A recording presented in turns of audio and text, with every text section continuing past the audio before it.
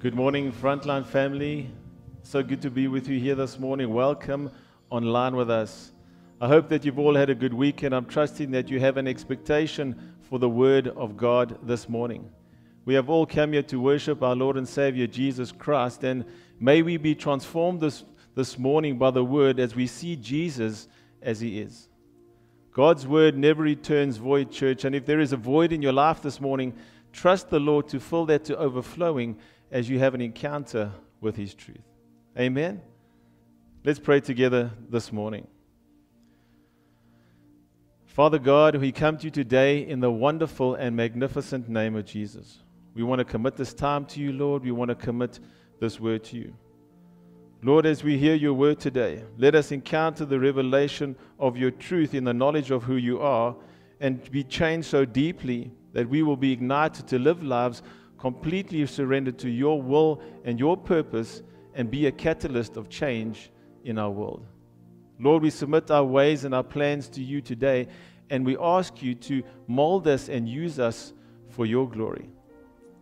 And Lord, I pray that as I undertake to present your word of truth today, Lord, that you would anoint my lips and the ears of those listening. I ask this all in Jesus' name, and everyone said, amen and amen. Well, church, it's so good to be with you this morning, and I'm really looking forward to sharing this word with you. The Lord is leading us as a church in a very specific direction. God is calling us back to intimacy, and you would have noticed by the preaching that is coming from this pulpit that He is leading us back to love. This is what God is doing so that we can become as He is in this world. Pastor DeLeon said it very eloquently in a message last year, the message titled Positioning for the Presence of God, where she said that God is reducing the church back to love. What a powerful statement. God is reducing the church back to love. Because to a large degree, the church has become about entertainment. It has become about programs, structures, puffed up knowledge and all these other things, and God is reducing us back to the one thing that will truly transform us and those whom we come into contact with. And so today I want us to carry on with this principle of abiding in God, because I really feel led to expand on this subject and what it means for our Christian journey. You see, there are certain principles where we just have to go a bit deeper so that we can be properly rooted in its truth and bear fruit. You know, as Christians, we can't just have head knowledge, we need to bear fruit as well. And today specifically, I want us to focus on coming into God's rest. You would have seen the title of my message, Rest is Our Inheritance, and we're going to get into that this morning. The past couple of months, we've been focusing on the epistles of John and what John was really saying to the end-time church. You know his message of God is love and God is light, and how we are to become those two things. If you abide in light, you abide in love, right? Or love and light. The more you abide in love, the greater the light that you carry. And at times, church, it may seem like John's message is somewhat mystical and unattainable, right? Because he's always referring to love and light and power and how we are to abide in all of these things. And you may wonder to yourself, is this actually something that I'm capable of doing? And so I kind of wanted to take away the mystical side of that and bring that down to a practical level, and we're going to figure this out together today.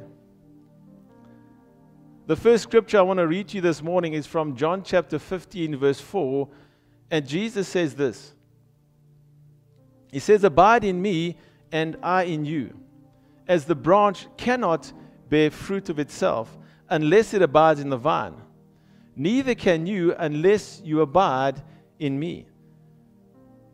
And church, that word abide is the Greek word which means to remain and wait, to be at rest, to remain in Him and be in a constant state of rest. It's important that we understand that. The word in that passage of Scripture, the word in, has about 11 Greek words just for that word. But the Greek word that is used here is a word that means to remain within at rest. So the major emphasis and the definition of the phrase abiding in God or abiding in me means to remain and rest in God. Church, to abide in God is to rest in God. Let me say that again. To abide in God is to rest in God. In Hebrews chapter 4, verse 9, Paul said, "There remains therefore a rest for the people of God." Such a short scripture, but how important for us as believers. There remains therefore a rest for the people of God. And he's not talking about heaven here, right? He was talking to the Hebrew church and he said to them, listen, there remains a rest for you. In other words, you haven't entered into it yet. Hebrews 4:11 says, "Let us therefore be diligent to enter that rest, lest anyone fall according to the same example of disobedience," referring to the disobedience of the Israelites in the wilderness. And again in Hebrews chapter 4 verse 10 it says, "For he who has entered his rest shall himself also cease from his own works, as God did from his." You see, church, there is a rest that God is calling us into, and it begins as we start to cease from trying to do it our own way. You know, a lot of times in a Christian walk, we try to take control and possess this Christianity thing, so to speak. You know, we want to own it. We want to possess this part of our lives. The word possess, by the way, means to own something or to take control of something. And when I was meditating on these scriptures this week, it was as if the Lord was saying to me, Ryan, if you cease from your own works and stop trying to perfect your Christian walk and stop trying to take possession of everything in your own strength, you will allow me to possess you and own you. And that was very profound for me. And it made me think about two scriptures that I want to share with you this morning. Deuteronomy chapter 12 verse 9 says, "For as yet you have not come to the rest and the inheritance which the Lord your God is giving you. But when you cross over the Jordan and dwell in the land which the Lord your God is giving you to inherit, He gives you rest from all your enemies round about you, so that you dwell in safety." And then in Joshua chapter 1 verse 11 it says, "Pass through the camp and command the people, saying, prepare provisions for yourselves, for within 3 days you will cross over this Jordan to go in to possess the land which the Lord your God is giving you to possess." You see, church, rest was their inheritance, and it was compared with entering into the promised land. But the scripture tells us that most of them did not enter in, but they remained in the wilderness and died in the wilderness.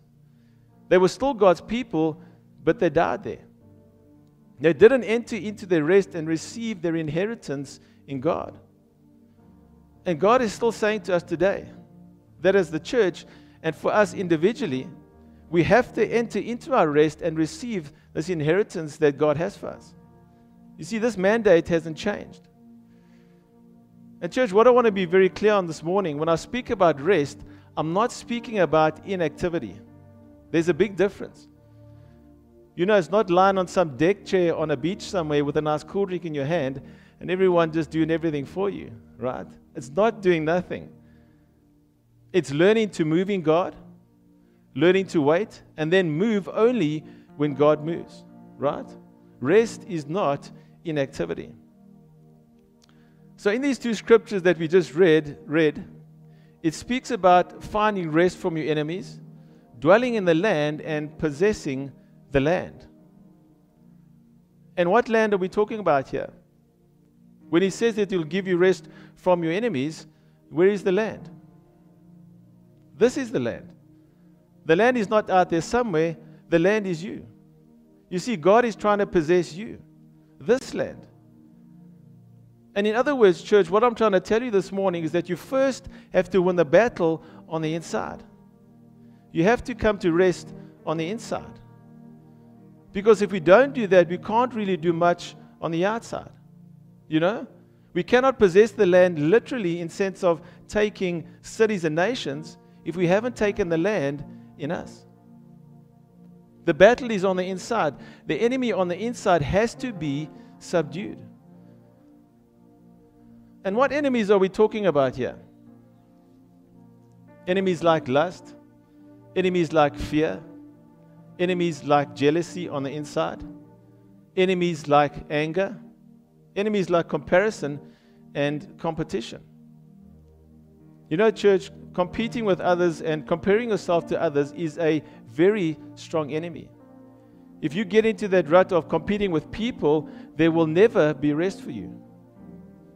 And unfortunately, a lot of Christians compete with each other, getting into envy, jealousies, and all kinds of things. You know, jealousy will destroy you. Striving for acceptance, whether it's in ministry or in any other calling in your life, will kill you. People just find no rest because of envy in their lives or jealousy in their lives. The Song of Solomon, chapter 8, verse 6 says, it says, "Set me as a seal upon thine heart, as a seal upon thine arm. For love is as strong as death," which means it is a strong power. "Jealousy, however, is cruel as the grave. The coals thereof are coals of fire, which hath a most vehement flame." You see, rest has to be your goal. Because if you have jealousy, if you have envy, if you have anger or you have fear, you cannot abide in Christ. You cannot move with God. You cannot flow with Him, because these things will hinder you. You know, people will say things like, if only my circumstances would be different, my life would be fine. You know, my life would be in order. But you know what? It wouldn't be, because the battle on the inside would not be changed. The battle will still be raging on the inside, right? And church, listen to this. God won't change your circumstances until He has been able to change you. You have to win the battle on the inside. Now, there are two major spirits that we have to conquer to win the battle on the inside. Two major spirits that will hinder you from entering into your rest. And those two spirits are fear and unbelief. Fear and unbelief. And I want us to have a quick look at that. In Hebrews chapter 3, verses 17 to 19, it says, referring to God, it says, "And with whom was He provoked for 40 years? Was it not with those who sinned, whose bodies fell in the wilderness? And to whom did He swear that they would not enter His rest, but to those who were disobedient?" So we see that they were unable to enter, referring to the promised land, because of unbelief. Unbelief stopped them from entering into rest. You know, church, they were right on the brink of the promised land. They were right there. They could see the promised land, and so Moses sends out 12 spies, and 10 of them return engulfed in fear, right? And instead of standing on the promises of God, they start to proclaim the opposite. They say we can't go into this rest because there are giants in the land. If we go in there, we're going to get killed, right? And they forgot, amidst all of this fear and unbelief, they forgot that God had just brought them out of Egypt, one of the strongest powers on earth under Pharaoh, and God delivered them. Now they're talking about a few giants in the promised land. And because of fear and unbelief, they just forgot the promises of God. They were basically saying, God, we don't trust you to get us through this. And you see, church, and this can happen to all of us, there is a fear of giving yourself to God. There is a fear of entering into this bondservant commitment with the Lord in case it doesn't work out, in case God doesn't come through for you, in case God doesn't take care of you. See, this is the type of fear that they had. And they were right on the brink of entering into the promised land, but the fear rose up like a giant, and it just bound them. And they died in the wilderness, and they just never entered in. You see, they said there are giants in the land. We're going to get killed. God, you're not going to take care of us if we go in there. That's what they were basically saying. God, we don't trust you with our lives. And if you're thinking this morning, well, I don't know about these Israelites. They seem like a weak bunch of people, weak in character. I think God would take care of me in any situation of my life. If that's you, that's good thinking, but you need to ask yourself the question, am I willing to give my whole life over to God? Not part of my life, my whole life. Am I willing to abandon my life to Him, follow Him, and abide in Him? Because that's another story. You see, we have to win the battle on the inside, and we have to die, in a sense, to everything but God's will and purpose for our lives. Now, it's easy saying that, right? But we have to die to self and take our hands off the wheel. We have to die to everything but God's plan and purpose for our lives, where you exchange your life for His life. Church, we need to be free from striving and competition. It has to be brought to an end. The battle on the inside has to come to an end. You see, what happens to most of us in our Christian journey is we get to this place where we're moving in God, and God is directing us very strongly. And we get to this place where we want to surrender all of our life to God. And then what happens is Satan comes along and he starts to lie to you. And he says to you, the cost is going to be too great. You are going to have to give up far too much to follow God. And he messes with your head. But you see, church, we have a choice. And you've got to come to a place in God of rest where you really know that God is for you and that He loves you. Where we get away from this place where we have one foot in the world and one foot in the church, and we don't know quite where to stand. Because God wants you sure-footed. Because in this exchange of life, there's something better. The life that you have is far greater than the life you're living right now once you make that exchange. But we often think of it in terms of, what's it going to cost me? What am I going to have to give up in life? What am I going to lose? You know what Jesus says about that type of thinking? In John chapter 12, verse 24, Jesus says, "Truly, truly, I say to you, unless a grain of wheat falls into the earth and dies, it remains alone," which means it is ineffective. "But if it dies, it bears much fruit," referring to dying to self. Then he says, "Whoever loves his life loses it, and whoever hates his life in this world will keep it for eternal life." It sounds like a huge thing when God says you've got to give up your life. You've got to surrender your life to Him. But in reality, all you lose is the rotten side of your life. The exchange is incredible. All you lose are the negative parts, the selfish parts of your life. And what you're going to get in exchange is something far beyond what you've ever been able to dream of. Paul says in Galatians chapter 2, verse 20, he says, "I have been crucified with Christ. It is no longer I who live, but Christ who lives in me. And the life I now live in the flesh, I live by faith in the Son of God, because He loved me and He gave Himself for me." And you know what he's saying, church?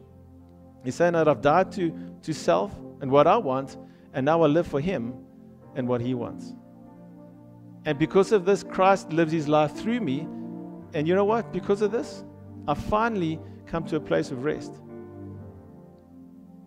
I'm finally at a place of rest, and I don't have to prove anything anymore. And he said, I live this life by faith.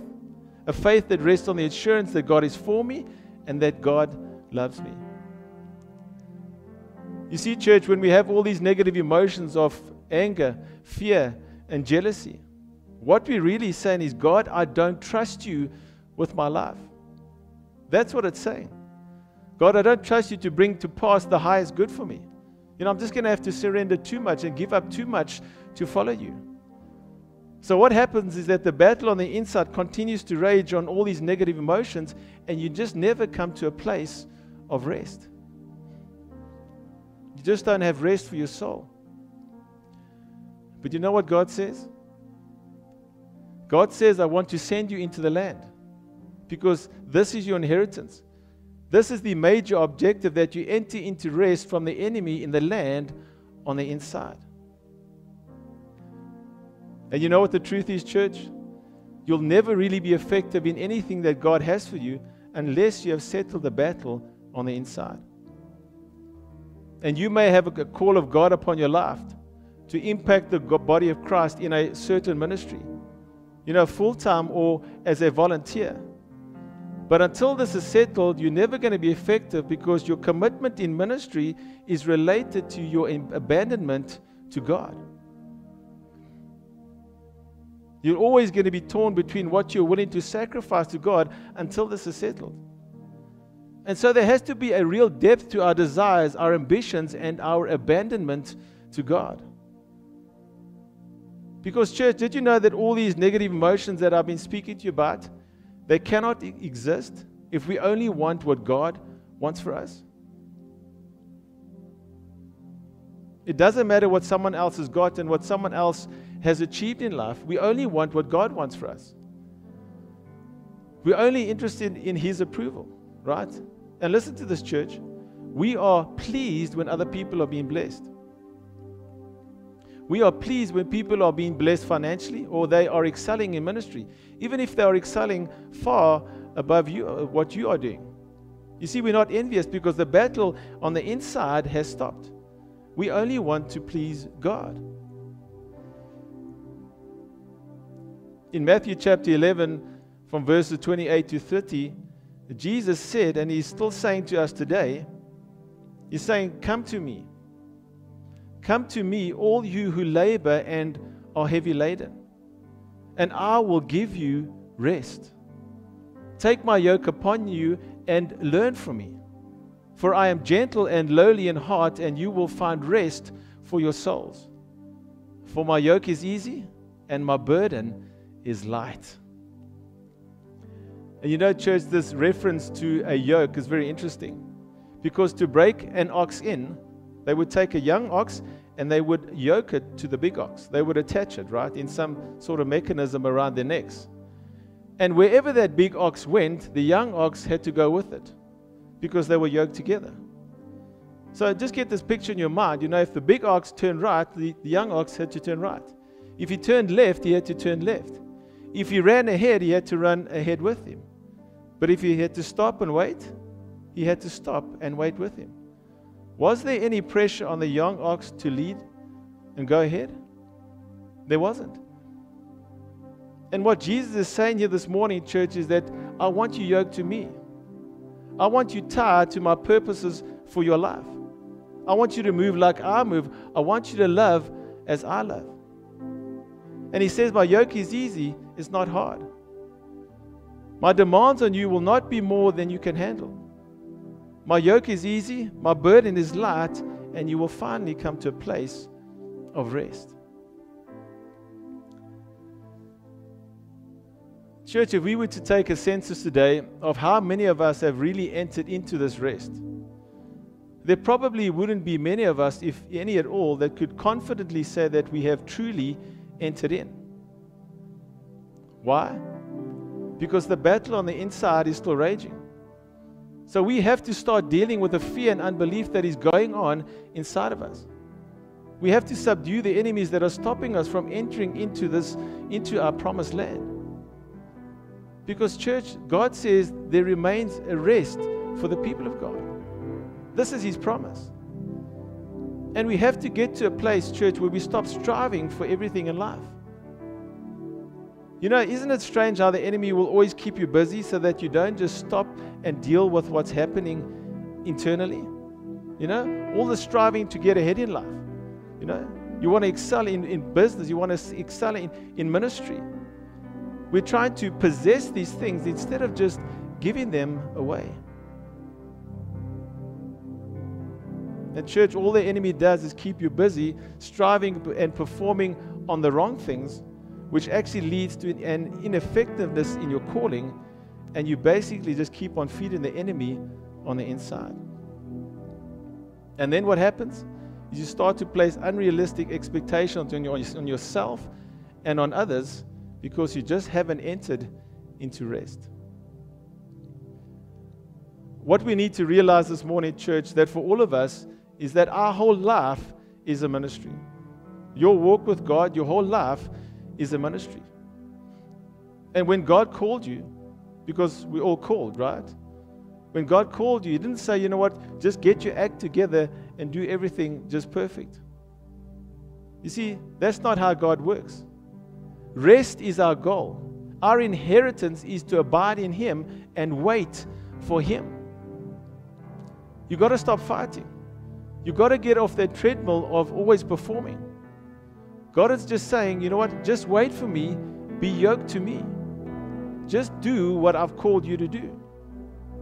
You won't get it right all the time, but just be with me, flow with me, rest in me.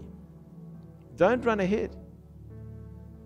God says, when I speak to you, I will make it clear, then you move. But just rest. And you know what God is saying? Instead of always doing, just start being. Just start being in my presence. And then you're going to bear fruit. It's a big difference. You see, just be content with God's will for your life at this present time. Rest and enjoy life, you know.